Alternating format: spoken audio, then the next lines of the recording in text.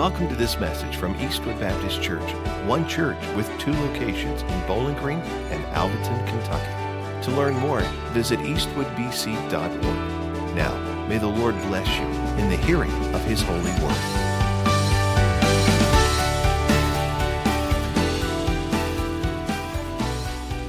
So grab your copy of God's Word. Go with me to Philippians chapter 1. Philippians chapter 1. You know, somebody once said that life is a journey, not a destination. And to be honest, to my surprise, I thought it was Aerosmith that said that from their hit song, Amazing. But it turns out that the first person that said that was actually the American philosopher, Ralph Waldo Emerson. In other words, when we say that life's a journey, not a destination, it means that life is less about getting to the end and more about enjoying the ride along the way. Beloved, life itself is a gift, just as we saw with Miss Lucy up here. And we're to savor every morsel of time that we have been given, and we're to make the most of it, okay? Now, no doubt about it, life at times can be very hard. Oftentimes, we might equate life to like a roller coaster, right? It's got the ups and the downs. It's got the hills and the valleys. It's got the twists and the turns. I mean, life is filled with expectations and fear and exhilaration and tears and laughter. But through it all, God wants you and me to undertake this journey with joy. Evangelist Billy Sunday, he once said, to see some people today, you would think that the essential of Christianity is to have a face so long that you could eat oatmeal out of the end of a gas pipe. That's what he said. Oh my goodness. Hey, listen, there is nothing worse than taking a trip with a sourpuss. Regardless of the hills and the valleys, though, twists and turns, ups and downs, we are to go through this journey with joy. And that's the title of this series as we begin to walk through the book of Philippians here, The Journey with Joy. But what is joy? I just invite you to write this definition down. What is joy? Because this is the definition I'm going to use all throughout the series. Here's how I would define joy. Joy is the state of unshakable assurance. That's the first part. Joy is the state of unshakable assurance and absolute delight. Absolute delight in response to God and His covenant promises to you. Now, let me say it again together. Joy is the state of unshakable assurance and absolute delight in response to God and His covenant promises to you. Now, notice that I didn't say that joy is an emotion. I mean, it is an emotion, but it's not just an emotion. It is a state of being. Now, happiness is an emotion, right? It's a reaction. It comes and goes in response to the circumstances surrounding you. It's like the weather. Happiness comes and goes, but joy is a fixed state of being, regardless of the circumstances, because joy looks, and this is key, looks past the circumstances to something that is fixed. It's a fixed state because it's focused on something that's fixed, that doesn't change, namely God and His covenant promises.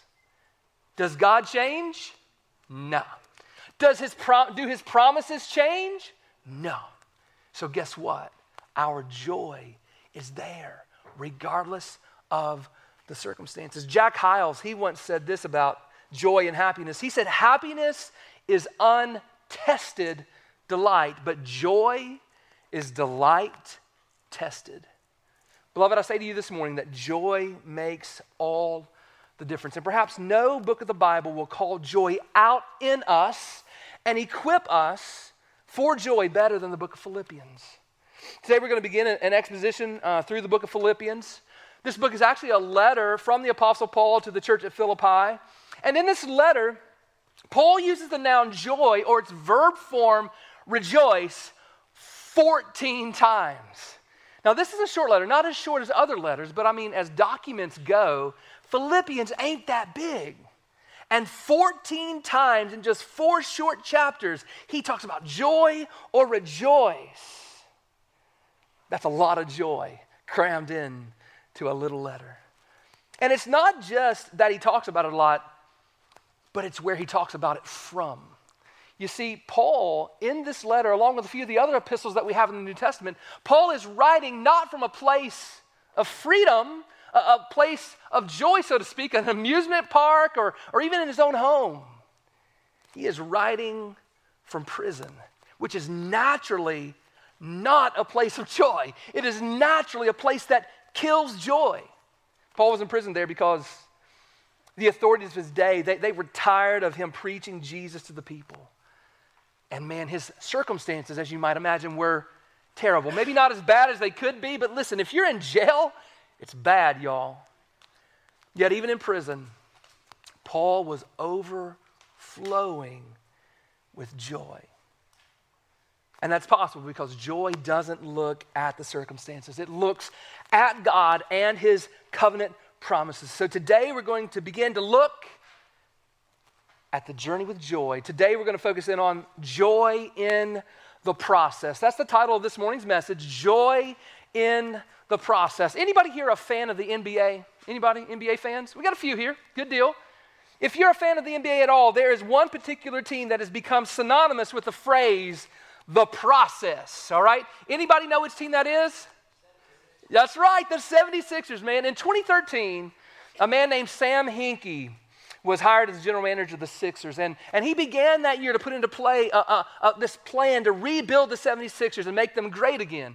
Now, y'all might remember the 76ers from like Dr. J's day or Charles Barkley's day or even Allen Iverson's day. That day was gone, and his plan for becoming a great team was first to become an awful team. In fact, in Hinkie's first NBA draft, he traded away their best player. Their only all-star, gone. He hoped that by being bad, that they would position themselves to get the best players each year in the NBA draft because the best team gets the worst picks. Or let me flip that around. The worst team gets the best picks. And so they hoped that by being bad, they would get the best players over the years and rebuild. And so this team, the 76ers, they began this intentional nosedive and their record tanked. I mean, it was awful. I mean, in 2014, they only won 19 out of 82 games. I'm no mathematician, but that's a terrible winning percentage. In 2015, they only won 18 games. In 2016, they only won 10 games, and their fans were livid. But the organization's slogan became, trust the process. Trust the process. In fact, I even saw a fan who had made this sign that said, now we're stinky, but we trust in Hinkie. Well, they didn't trust in Hinkie for long. Actually, they fired him through the process, okay? But nevertheless, they kept the process going. They kept drafting top players until they finally assembled a team that would make a run for the championship. In fact, they've got great players now. They kept drafting players until they finally assembled this team that could do it, right? In fact, last year, the 76ers, they finished with the third best record in the Eastern Conference of the NBA. This year, they're currently in fourth place, but many analysts believe that they will be the ones who win the Eastern Conference and represent the East in the NBA Finals. It looks like the process worked. Now listen, when we talk about trusting the process, did you know that if you're a Christian, you are in the middle of a rebuilding process? Sometimes it looks like it, sometimes it don't, all right? But listen, God is taking you and who you were before you were in Jesus Christ, and he's changing you, he's making you, breaking you, rearranging you, he's conforming you to the very image of Jesus Christ. You see, that's whom God wants to make you. He wants to make you like Jesus. And that is a process. And you have to trust the process. But let me say this, there is great joy in that process. Here's today's takeaway that I want you to leave with. It's this, is that life in Christ is a process of becoming more like Christ. Life in Christ is a process of becoming more like Christ. In our text today, we see exactly what that means. So I'm going to invite you to stand. Please stand with me to honor the reading of the Word of God this morning from Philippians chapter 1. We're going to take the first 11 verses. God's Word, which is true from cover to cover and useful in our lives to the nth degree, says this, Paul and Timothy, servants of Christ Jesus, to all the saints in Christ Jesus who are at Philippi with the overseers and deacons, Grace to you and peace from God our Father and the Lord Jesus Christ. I thank my God in all my remembrance of you, always in every prayer of mine, for you all are making my prayer with joy, because of your partnership in the gospel from the first day until now. And I'm sure of this, that he who began a good work in you will bring it to completion at the day of Jesus Christ. It is right for me to feel this way about you all, because I told you in my heart, because I hold you in my heart, for you all are partakers with me of grace, both in my imprisonment and in the defense and confirmation of the gospel. For God is my witness, how I yearn for you all with the affection of Christ Jesus. And it is my prayer that your love may abound more and more with knowledge and all discernment, so that you may approve what is excellent, and so be pure and blameless for the day of Christ, filled with the fruit of righteousness that comes through Jesus Christ to the glory and praise of God. Let's pray together. Father, as we open your word today, we ask that you would speak to us. This which was written 2,000 years ago almost, Father, it is relevant today as ever. If there's anybody this morning, God, under the sound of my voice who has yet to repent and trust in Christ, we pray that they would hear the Holy Spirit, see the witness of the body here today, and would be saved. And for the Christian who is in the middle of this process, God, may they be shown joy, that they would trust the process and trust in the God who is overseeing the process. We love you, Father, in Jesus' name. Amen. Y'all grab your seats there. So life in Christ is a process of becoming more like Christ. And our text points us here to three truths that support that big overarching truth. First is that you are indeed a work in progress, okay? You are a work in progress. Paul begins here with the typical pleasantries of the first century letters, okay? Philippians 1:1. Paul and Timothy, servants of Christ Jesus, to all the saints in Christ Jesus who are at Philippi, with the overseers and the deacons. Now, it's sent from the Apostle Paul, his protege, Pastor Timothy. And Paul highlights here in the very beginning that they are merely servants of Christ, literally slaves of Christ. That seems like a radical word for us, but that's the radical life that he is proclaiming to live. You see, he and Timothy recognized that Jesus had bought them at the cross, that he had paid for their sins, that he had given his life for them, and he was their Savior. He was their master and Lord, and not only their master and Lord, y'all, but their good and righteous and benevolent master and Lord. And you know what? They gladly devoted their lives to him. He didn't make them follow him. They gladly joined their life to his servants, slaves of Christ. And he addresses this letter to all the saints in Christ Jesus who are at Philippi, with the overseers and the deacons. Guys, did you know that if you are a follower of Jesus Christ, you are a saint? You're a saint. Every Christian is. Every Christian is a saint. You see, I became a saint in 1997 when I repented of my sins and trusted in Christ. When Christ took my sins and gave me his righteousness. And so whatever year you were saved, whatever moment, that month, day, if you remember all of that, that is when you became a saint. And it's the same with these Philippians here when they trusted Christ. But along with the saints, he addresses the overseers and the deacons. Now, we're really familiar with that term deacons. But that phrase, the next one there that we're not so familiar with, is that phrase overseer. That phrase, it's a technical phrase for the pastors of the church. That's what that's pointing to. The pastors of the church. You see, the New Testament uses three different words for the office of pastor. It uses the word elder most frequently. It uses the word overseer, like here, which is related to the word bishop in the Greek. And it also uses the word pastor. And all three of these words are interchangeable. They're talking about the same church office, the office of pastor. Now notice here that there was more than one pastor in this church, which I believe to be God's desire for every church, that there be a group of pastors like we have here at Eastwood, overseeing the church, caring for the flock. It is too much for one man. I don't care what size the church it is. There needs to be men of God, either in vocational ministry or lay ministry, who are dedicated to overseeing and caring for the flock. Paul then speaks blessings and he expresses his heart to the Philippians. Look at verse 2 through 5. He says, grace to you and peace from God our Father and the Lord Jesus Christ. That was a very familiar form of letter writing there. But then he says this, he says, I thank my God in all my remembrance of you, always in every prayer of mine for you all, making my prayer with joy.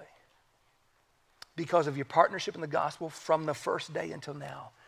Now right there, guys, is the first mention of joy here in the book of Philippians. You see, they were precious to Paul. They were precious to Paul because they'd been so good to him over the years.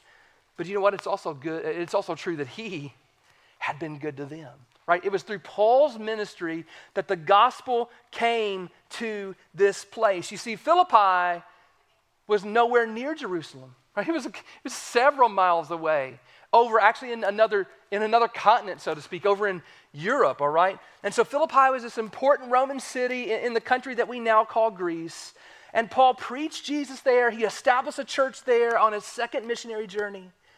In fact, the church at Philippi was the first Christian community established in Europe. And in return, the Philippians, they became great supporters of Paul and his ministry. But along with these blessings of expression and affection, Paul wants to make it clear to them and to us today that we are a work in progress. Look at verse 6. Paul says that I'm sure of this, that he who began a good work in you will bring it to completion at the day of Jesus Christ. Now, the very declaration is actually an implication. It has in it an implication that you and I, we're not done yet, right? That we are works in progress. How many of you guys would say here today, I'm not who I once was? Would you say that? I'm not who I once was, right? That's me, man. I'm not who I once was. I once was a person who wasn't concerned about the Lord. I once was a person who was living for the moment. I once was a person who was living for pleasure. I once was a person who thought that my own righteousness, while not perfect, was good enough to stand before God. But in 1997, guys, when God saved me, that all began to change. You see, I'm not who I once was. But how many of you would also say this morning that while you're not who you once were, you're not yet who you're going to be? Amen? Amen?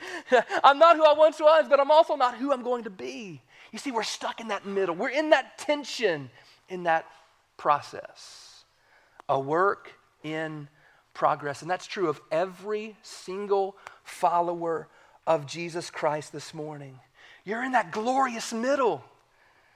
Where it's like the middle schoolers in the room, right? I mean, you know, I remember, you've heard me say this before. When I was in middle school, I started to kind of look like a man, except the only thing that grew was my neck. And so my neck grew and the rest of my body didn't, right? So it's that awkward middle sometimes. And listen, it would be right and true for every single Christian to carry around a sign that reads, under construction. Right? That's that cute little children's song that sings these words. He's still working on me. If you know it, sing it with me. To make me what I ought to be. It took him just a week to make the moon and stars, the sun and the earth and Jupiter and Mars. How loving and patient he must be, 'cause he's still working on me. We're still under construction. But let me say something that's very important for you to hear this morning, okay? When we think about being under construction, that is only true for those who were followers of Jesus Christ. You see, the first step to becoming under construction is to repent and to follow Jesus Christ. And if you haven't done that yet, the truth of the matter is that you are not under construction. The Bible says that you are actually under condemnation. And I don't say that flippantly this morning. I just need you to hear that. If you've not trusted in Christ, you are not under construction. You are under condemnation. You are not under construction. You are headed for destruction, right? Your sins have separated you from God. They have earned the righteous wrath of God, and based on what you've done, God is right, God is just to sentence you to hell and forevermore. But listen to me very carefully. It doesn't have to end that way. Praise God. It doesn't have to end that way. Jesus Christ, you see, came to live the life that you and I can't live. and to die the death that you and I deserve, and he paid the sins on the cross. For every person who will repent and believe on Jesus, there is not a person that can't be saved on planet Earth. If you will repent and believe on Jesus, if you'll only turn from your sins and trust in Christ, you will be saved. And if you'll do that, your destruction will be delayed forevermore. If you do that, your condemnation will be canceled forevermore. And then you get to begin the process. Then you get to be a part of being a work in progress, a work of being made holy like Jesus. Now, listen, you might hear that this morning. And maybe you're not understanding what I'm saying, that you as a Christian, you're just a work in progress. And that might discourage you as I say that this morning. Oh, preacher, don't think I'm good enough. Well, you're right, you're not. Neither am I. None of us are good enough. But praise be to God that he, the master builder, has his hands on us. And he is building us, molding us, making us, working on us. Guys, there is great joy that you are in the process. And there is great joy in the process. Life in Christ is a process of becoming more like Christ. And while we are currently a work in progress, second, this morning we see this, is that God will be faithful to complete you. Amen? Y'all ever make a project and begin it and never finish it? Good. No, don't even ask my wife, y'all. I'm telling you right, don't even ask her, because I'm bad about this, y'all. Listen, this is the explicit declaration of God that Paul is making here. Look at Philippians 1:6 again. He says, I'm sure of this, that he who began a good work in you will bring it to completion at the day of Jesus Christ. Who is the one who began the good work in the Philippians? God. Almighty God. And who is the one that began a good work in these Eastwoodians? Almighty God. And listen to me very carefully, church. What God starts, God finishes. We learned just a couple of weeks ago in the news that California, they had decided to abandon this project that they were working on to build this high-speed railway from San Francisco to Los Angeles, and they had already spent millions, maybe even billions, but the projected cost all of a sudden had ballooned to an estimated cost of $77 billion, and so they abandoned the overall project. They're just going to do just one little bitty section. They're no longer going to do from San Francisco to LA. But praise God that our God is not like that. Right? He who began a good work in you will be faithful to complete it. You see, we read this glorious completion, this glorious process in Romans 8:29 and 30. Romans 8:29 and 30 says, for those whom he foreknew, he also predestined to be conformed to the image of his Son, in order that we might be the firstborn among many brothers. And those whom he predestined, he also called. And those whom he called, he also justified. And those whom he justified, he also glorified. You see, that's where we're headed. Right now, we're in the middle in that awkward place where we don't know up from down sometimes. But God has it working out. God has us. You see, God foreknew you so that you would be complete. God predestined you that you would be complete. God called you, the scripture says here, that you might begin the process of completion. God justified you so that you would be complete spiritually, and God will glorify you that you would be complete in both body and soul. You see, if you're a Christian, that 5-step process, notice this here, all of those are in the past tense. Foreknew, predestined, called, justified, glorified, all in the past. But listen, it's important for us to notice all of those are in the past except one, and that is the glorified, okay? But it's important here to notice that here in Romans, God didn't put it in the future tense. He didn't say in the last there, and those whom he justified, he will glorify. He said, and those whom he justified, he also glorified. Past tense. Why? because God promised it, and it's as good as done. He's still working on you, but the completion, y'all, is a foregone conclusion, and there is joy in that. Do you remember my definition of joy? I shared it just a moment ago. Joy is the state of unshakable assurance. That's what God's saying here. I'm giving you unshakable assurance, God says. An absolute delight. Assurance leads to absolute delight in response to God and his covenant promises to you. Paul here in Philippians 1:6 again says, and I'm sure of this, that he who began a good work in you will bring it to completion at the day of Jesus Christ. Joy, beloved. Joy. God has promised to complete you, so rejoice.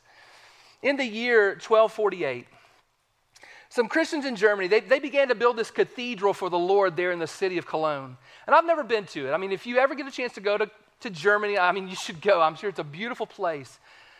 Probably the closest thing I've seen to it is the cathedral there at Duke University, and it is, I mean, it's just mind-blowing when you walk in it, okay? But this one in Cologne is supposed to be even better. I mean, amazing cathedral. They began it in the year 1248. It's this massive undertaking. It took generations. It began, this Gothic jewel was to be the main place of worship for the Holy Roman emperors. Frederick II, one of the most powerful Holy Roman emperors of the Middle Ages, he knew that he would never see its completion. And they kept building and building and building. They continued to build it until 1473. That's over 200 years since they began. And then it had to be halted during the 1700s. Construction was finally completed. They picked it back up again in the 1800s. And it was completed in 1880, according to the original plan.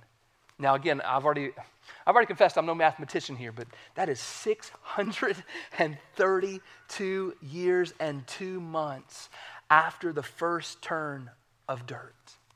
Guys, that is a long time to be under construction. But listen to me. Those folks, they never gave up, did they? They never gave up until it was done.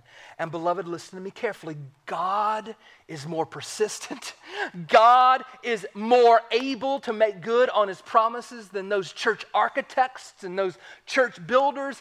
God will be faithful to complete you. Rejoice. Life in Christ is a process of becoming more like Christ. And one day you're going to get there. We're going to get there. By the power of God, when we stand before Jesus Christ. Now notice he said he's going to make us perfect or complete us in the day of Jesus Christ. So it may not be until we see Jesus face to face, but we're going to get there, y'all. He's working on us. But while you're on this journey, finally this morning, some things in your life need to grow. Right? As you are being conformed to Jesus, there are some things that need to be added to your life and to my life. Some things need to grow. Paul has already commended them, the Philippians here, for their support of the ministry. We'll say more about that throughout the letter. That's a big theme in this letter, by the way. But he saw that as evidence that the Philippians were indeed already in the process of becoming more like Jesus, that they were supporting and giving to the ministry. But Paul says there are some other things that need to grow as we become more like Jesus in Philippians. Philippians 1, 9 through 11. Notice what it says here. Paul says, and it's my earnest prayer that your love may abound more and more with knowledge and all discernment, so that you may approve what is excellent and to be pure and blameless for the day of Christ, filled with the fruit of righteousness that comes through Jesus Christ to the glory and praise of God. Paul says their love needs to grow, their knowledge needs to grow, their discernment needs to grow, their purity needs to grow, and their fruit of Christian life needs to grow. And beloved, here at Eastwood, that's what we need to grow in as well, as we become more and more like Jesus Christ. And by God's grace, that's what's going to happen. Listen, the vegetable doesn't grow on its own. It grows because it's connected to Jesus. And so as I say this, you've got to grow. Don't get all worried. I got to get a plan together. This isn't self-help. This is clinging to Jesus, and he will do this in you and through you. So by God's grace, first, our love needs to grow. Our love needs to grow. Love for God and love for man. Just last week, we finished up preaching through the measures of Eastwood, and we said that we are to be known by love. We're to love the Lord our God with all of our heart, soul, mind, and strength. And we're not to love our neighbors only as ourselves, but he took it up a notch, didn't he? We're to love our neighbors as Christ loved us. If we'll only closely follow Jesus, we will grow in love. But not just our love, but he says that our knowledge needs to grow. Our knowledge needs to grow. That's what we need to do, right? We need to know what is right and wrong. We need to know what is truth and lie. We need to know what we believe and why we believe it. We need to be filled with the Bible, the Word of God, because that's where truth is found. But in this growth of knowledge, we also need to grow in discernment. Now, as you think about this, and it's kind of connected here, discernment is nothing more than knowledge applied. That's how you could define discernment. Discernment is nothing more than biblical knowledge applied. So like a person who has had their eyes open to healthy food. Man, I'm just eating clean this week. I'm just eating clean, That person who's had their eyes open to healthy food, they refuse to put junk in their body anymore. The same is true for the discerning Christian. For the discerning Christian, when our eyes are open to what is right and what is good, we will steer our lives away from junk. We won't fill our lives with junk anymore, but rather purity. That's where our discernment grows. And through our discernment, that purity grows, right? That we are eating good and pure things. Not only that we're wise, but that we're growing in purity. That we're discerning as a Christian of what is good and right. And then finally he says that purity will lead to righteous fruit. Clean fruit. God-honoring fruit. There once was a farmer who was on his way home from the store. He went and picked up some seeds. And along the way, as he was bouncing along in his wagon, he kind of hit a bump and it jostled some seeds. And this seed fell out of the cart into the dirt there. And soon it kind of got in the dirt and began to grow. And up popped a squash plant. It was growing. But along with that seed right there was this other seed that was already there. And this squash plant, it grew and it got flowers and it began fruiting and all this stuff, but in the season, it was gone. It grew fast and was gone. Here today and kind of gone tomorrow. But that other seed that was already there in the ground where that seed fell began to sprout up, and it took years and years to grow. And eventually, it grew into a mighty oak tree. And it's still there today if you were to drive by where that farmer dropped it. Because guys, listen, the process that God is taking you through is not a flash in the pan. It's not a get holy quick scheme. It's not, again, the shortcut to Christianity. It is a process, and sometimes it's a long process. But again, in God, trust the process. Trust the one who's overseeing the process as he makes you strong in the Lord. Here's my final prayer. May you have joy in the process of becoming more like Christ.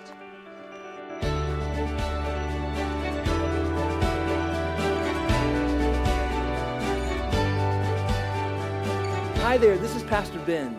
I have something really important to ask you, but first, I want to say thank you for taking the time to make this digital connection with us through our podcast.